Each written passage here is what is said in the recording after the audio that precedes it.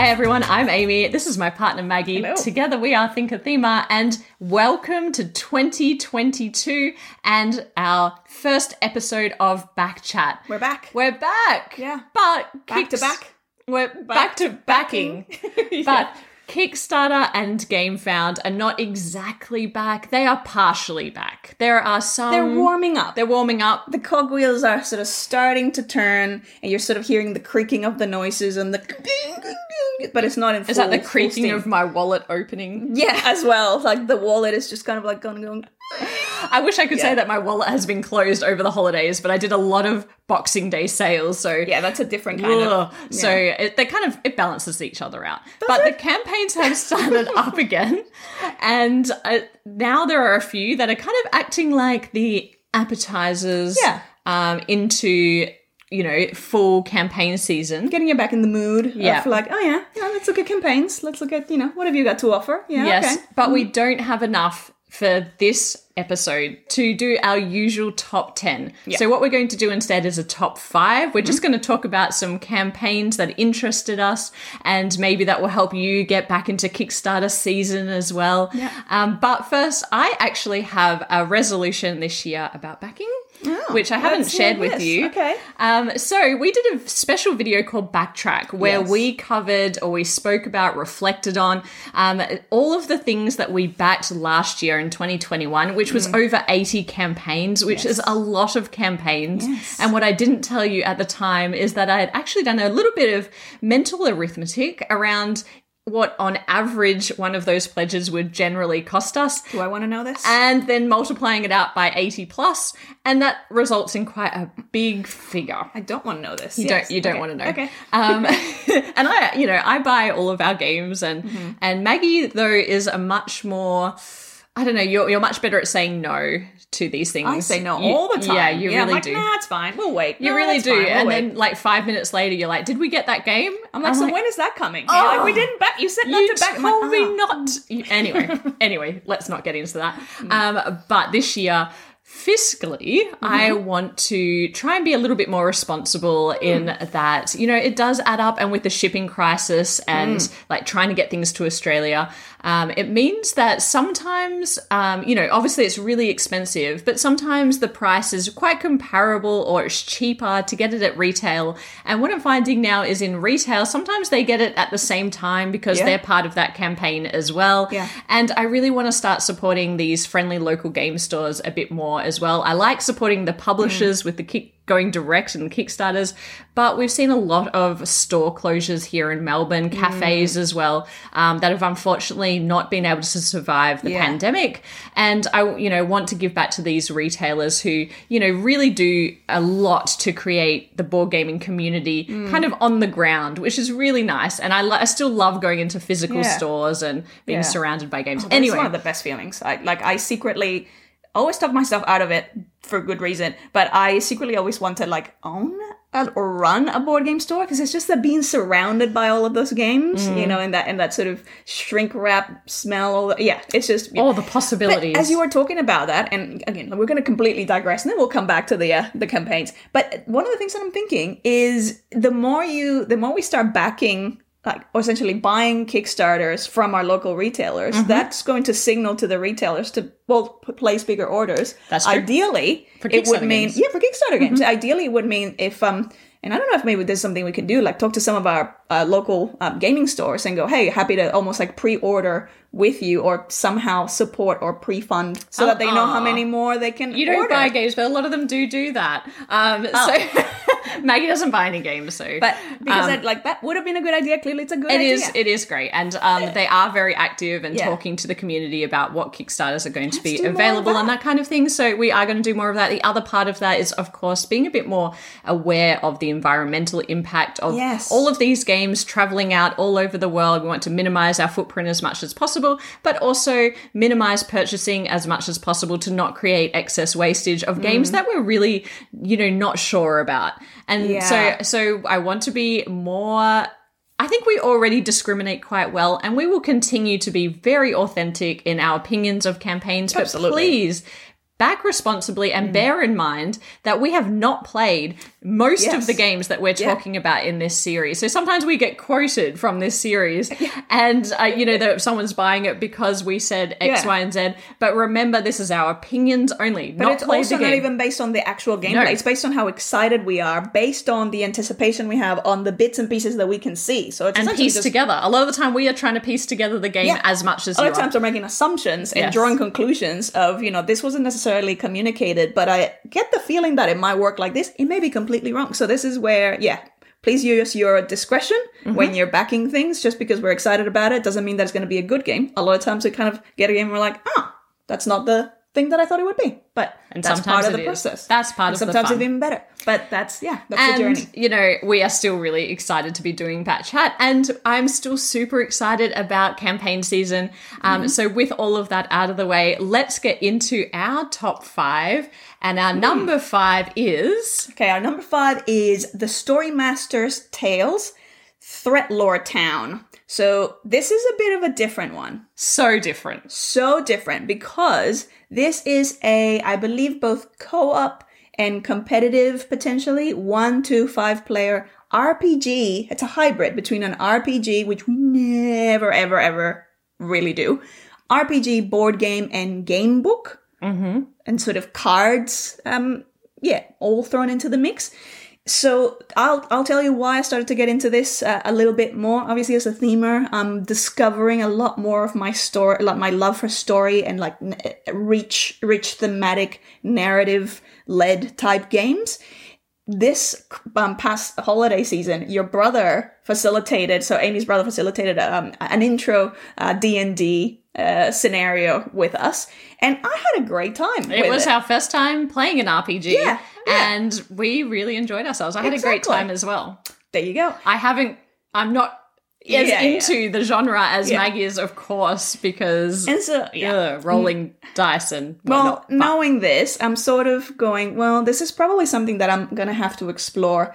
And I'm quite comfortable to explore things as a solo. And so it sort of led me down the path of like, well, what are some of the games in this area that I can explore solo?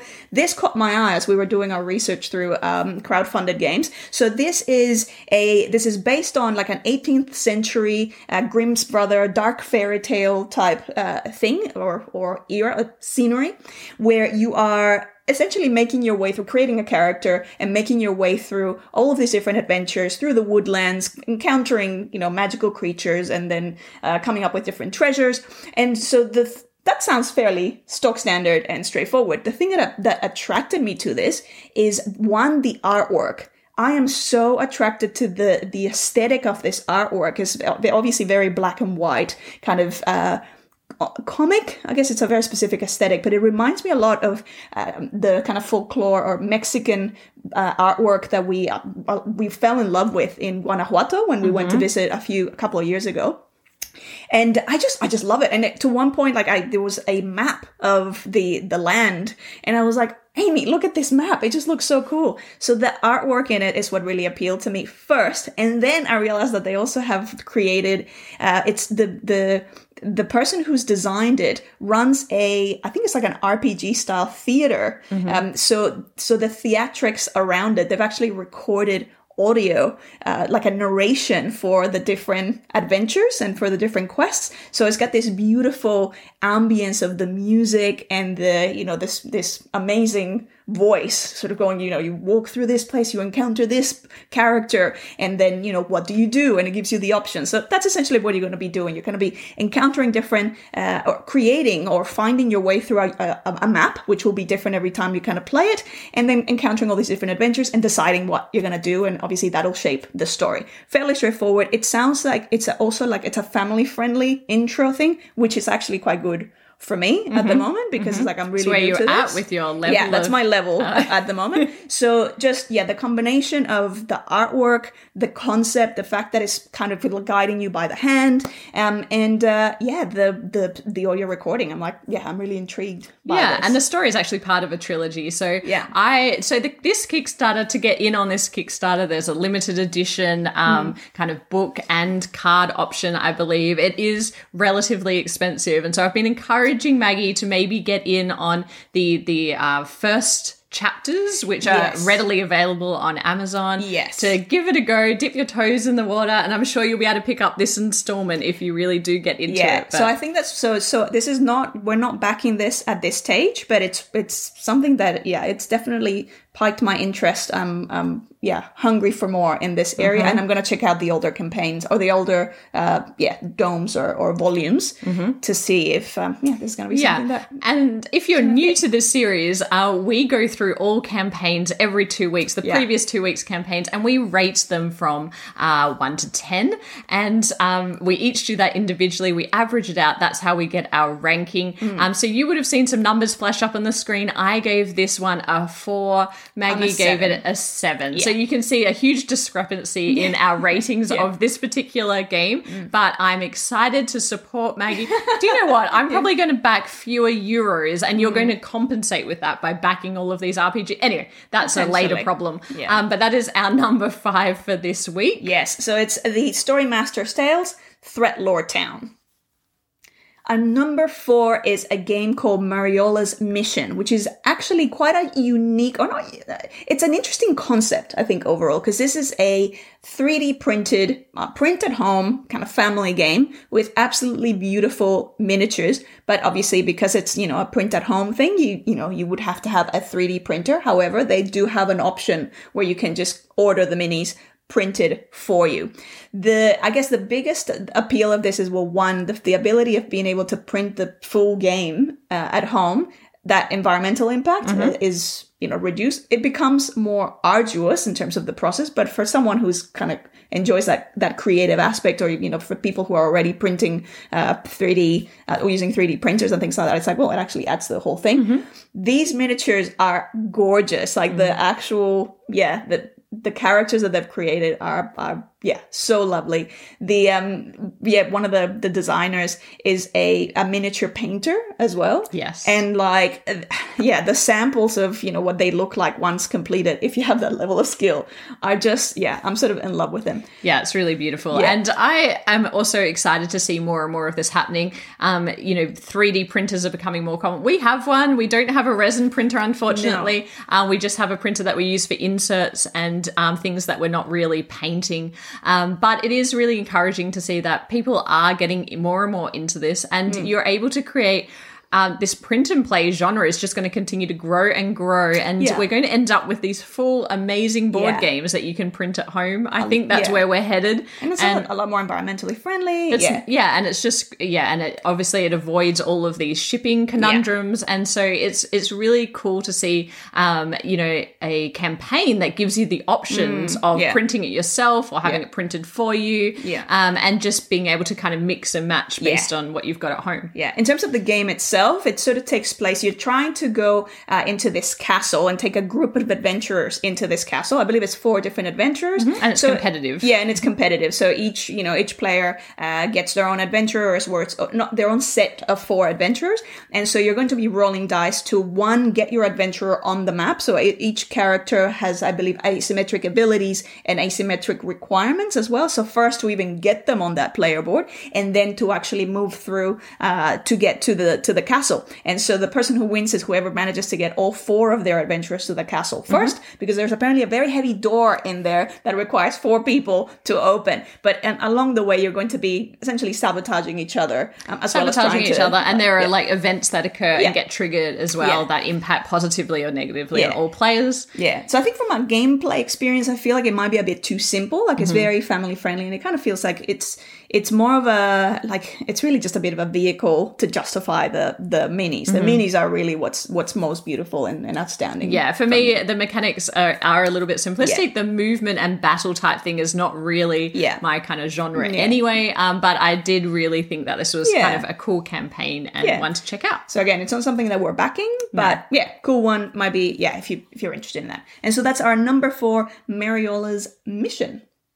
Now, our number 3 is a game coming out of Japan, which always piques my interest. Yes. And that game is called Ham Sandwich Shop. And this game is adorable. So cute. The components are pieces of a sandwich, and Ham Sandwich Shop refers to the chef, who is, of course, a hamster. Of course it is. Yes. Of course it is. Yes. And the way that this game is set up is you are creating a rondelle of sorts. So you know how I love a rondelle.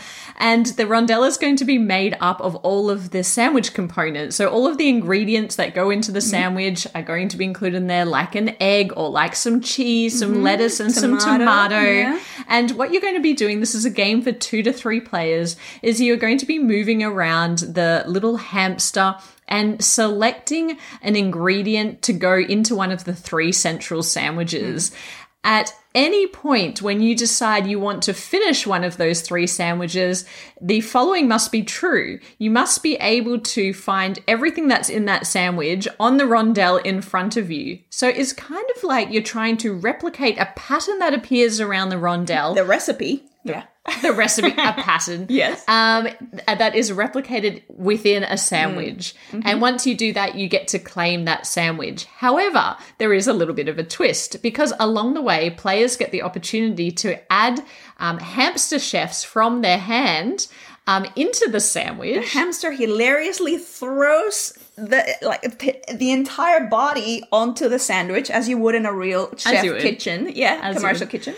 And these hamsters either are holding hidden ingredients that you can't see because you put them in face down, or they are open-armed, ready to consume one of the ingredients that is on the sandwich already, which means that you don't know if a sandwich is actually going to be missing a key ingredient or has an additional one thrown in that means that you may be able to claim a sandwich that nobody knows they can claim. So that is essentially the trick to the game, where it's a bit of just deception. It's a very light, family-friendly style game, but the componentry just looks really high quality. Like, I was watching the playthrough and they look really solid, like all of the ingredients. I love the flat hamster that jumps into the sandwich. Dives on top of the sandwich. Yeah. And then there's this is an add-on, but a little extra wooden token of a hamster that's almost like a rocking hamster. I don't know if that has any That's a purpose. Kickstarter exclusive. I don't know. Maybe it's the one that you can move around.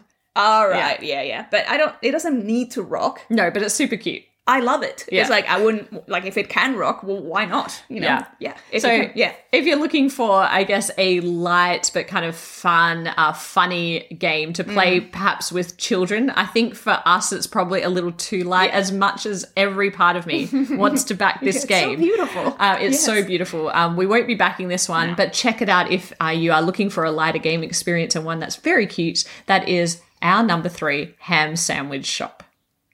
Our number 2 this episode is a game called Blazon. Yes, in Blazon we are playing as Herald, which I didn't know this. You hear the term a lot, but the Herald was actually the group of people in charge of overseeing the rules of how you design coat of arms. So, in a shield, you have those illustrations that could represent, a family or a group of a particular, or an army or whatever it is. So that illustration, that's your what is it? Yeah, it's an arms. Yeah, coat of arms. Family coat of arms. Yeah, family crest. So the thing with this is what you're trying to do is, as the herald, you're trying to become the king of arms. Essentially, have the most prestige, be the most famous person that can get the absolute best shield designed based on the very strict requirements of what things can and cannot be put together. So that's my thematic explanation, and that will make no sense unless you start talking about how it actually translates. The game itself is quite abstract. I would say. It is. Everyone is going to have a player board. This is a game for 1 to 4 players, the form of a shield. You'll have this quite large player board, which is in the shape of a shield, and you're going to be playing cards from your hand down into this tableau area, which is going to form a pattern of different shields. Those shields on each card have strict requirements in terms of where they can be placed and what they can be adjacent to. And what you're going to be doing is trying to build that out most effectively, because there's quite a clever way that you place cards down, in that when you place a card down, you need to be able to discard a certain number of cards from your hand as well, but they also have requirements. So in order to even play down, you need to be able to discard, but then when you're playing down, there's also strict rules on your shield. So it looks like it would be quite an interesting puzzle. But then the part that I like about it most, of course, is the race element. I knew it, yeah. Like, I know what it's going to be, yeah. There are a central set of objectives or milestones that the first person to hit those milestones based on the patterns they're achieving on their board, or I believe there's a bit of set collection in there. You are going to get more victory points. And from what I understand, this game plays relatively quickly in 20 to 30 minutes. So it seems like a really quick but interesting puzzle. For me, it's like quite a big game for like the amount, like for a 20-minute game and a game based on cards. It does take up quite a bit of table space. I was thinking about, I've only seen playthroughs with 2 players, but with 4, I feel like it would take up a lot of room. Those individual, those individual shields, which I thought, the concept of it is quite cool, because that's where you're playing. But I think because the cards, I think they're kind of squarish type cards. It would take a lot of space. Takes up quite a bit of space. But we've also been playing a lot of games recently. It seems to be a little bit of a trend. Perhaps started by, I guess, the Calico puzzles and the wave of those games where it's all about the adjacencies and placement. Then we played Village Green, which is quite similar. The Whatnot cabinet. There's been a lot of these games about like the strict rules of the card placement. And I'm like, I guess I'm not looking for another one. That's maybe why this is a little bit more suppressed. And I think it was the abstract nature of it. It's a little bit abstract for you. I will say I actually personally really like the art style by Ian O'Toole, who is amazing. And the most incredible thing about Ian is that every game that he designs seems so radically different that it could almost be a different design, like a different illustrator, different designer. I mean, I do feel the sense of, I do feel like an aesthetic thread. Yes. But they individually are very styled, tailored to the game, which is very commendable. And I like this one because it was quite minimalistic, but it was slightly too minimalistic for you. It's a bit too I think because I like color, so I like things that are a little bit louder, and there's I really like the box art. I'm really surprised there's not more of the box art in the game, because I would have liked that. It does feel different. It's kind of like almost like a different aesthetic. But anyway, if you are looking to back this one great thing about the campaign is it's only $17 shipping to Australia, which is amazing.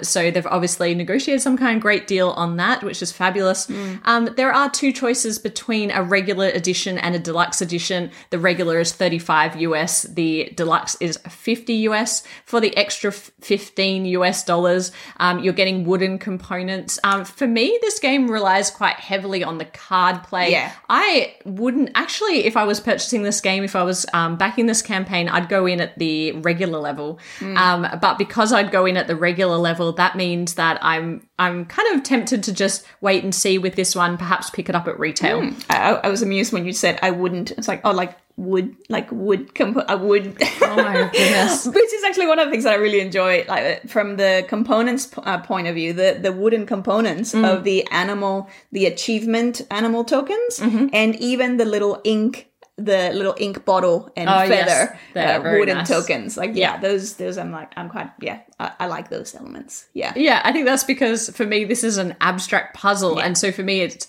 kind of stripped down to the abstract puzzle, so I don't need all that as much. I don't know what that rationale is, but there you go. So that is our number 2, Blazon. And our number 1 for this episode is a game called Dompierre, which is based on Dompierre Perignon, which, if we shorten it, Dom Perignon, which is the champagne. So this is based on the actual, back in the, I believe, now it's going to test me. Why didn't I write this down? Is it 17th or 18th century?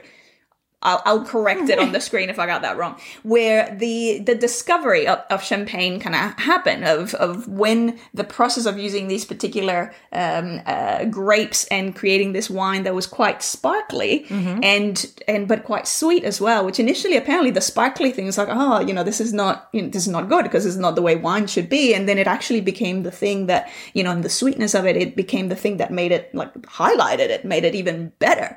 And so this is about, obviously Dom Perignon, the champagne, the very famous champagne. That's sort of the relation to that. So in this game, we're all playing as managers of a Maison de Champagne. So the Champagne being the region where champagne comes from.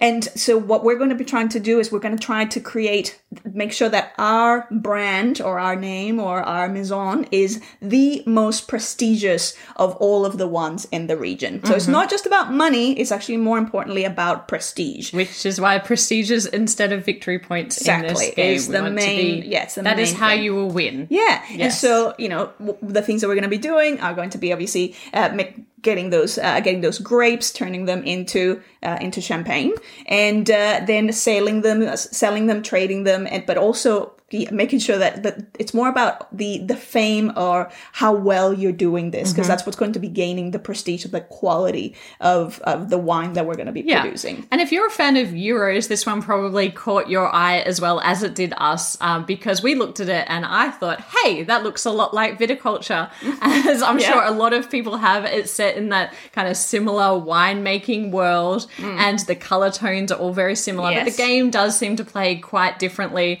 And I have sat through quite a lot of playthrough summaries now, because the campaign itself, I don't think did a very good job of selling the game mechanics, because the game mechanics, how it plays. Actually, for me, the most interesting part about this game, I love the setting, I love what it's based on, but then the mechanics is this player board action selection system where you've got 6 different actions that you can take that escalate as the game goes on. The more you take a particular type of action, the more it enables you to do that action in a more powerful way or more times, which is really intriguing. But my favorite thing about it is that you can only do each type of action 5 times. And once you've done it 5 times, the little marker to show you how many times you've taken that action comes off your player board and goes onto the main board and becomes the timer for the game to end. And I love that as a concept, because I can imagine in that last part of the game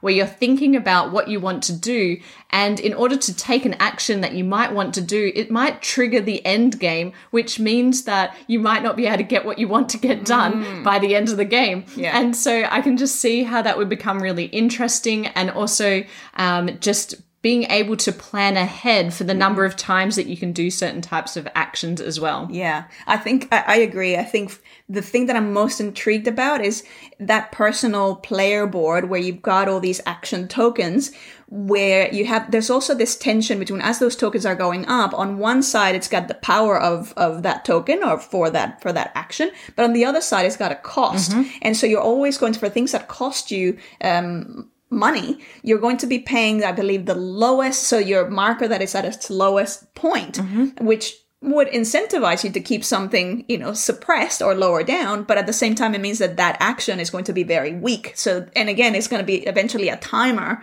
to end the game. So I think those tensions are going to make the game feel quite tight and exciting. And I love tension in a game. If you know our game reviews, you'll know that is something I love. A game that puts me under pressure. Apparently the money is quite tight in this game as well, which is, something that I love in a game where it's just excruciating to think about your moves, which kind of makes you think ahead. So I'm quite excited about this game and was really ready to back this game.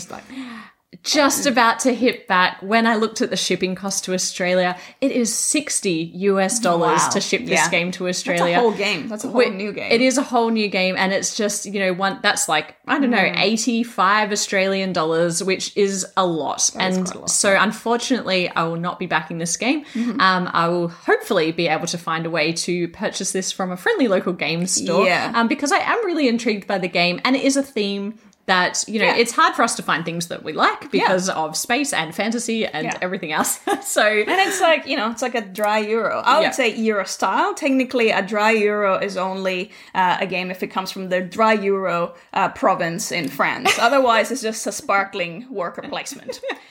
I put a lot of thought into that. I just realized that is the joke. That's my dad joke for all of you. Yes, it's a terrible one. Okay, so before we started recording, Maggie said, I have a joke. And I said, well, don't tell me. I said, I'm going to try and do a champagne joke and see if, Oh, I'm glad I waited. Did it surprise and delight you? It surprised me. Yeah. Well, it delighted me of, how it landed. Not at all. Great. Yeah. Thank you so much for watching. That is our, I don't even know what number episode of Backchat, but it is kicking off Backchat for 2022. So hopefully you're still with us after my terrible dad joke. Terrible jokes. Yes. No, we're all here for Maggie's puns and jokes. Let's be honest. Thank you so much for watching. If you're not subscribed already, please subscribe to the channel. It really helps us out. Hit like if you enjoyed this video, and we'll be back with more board game reviews really soon. But otherwise, bye for now. Bye.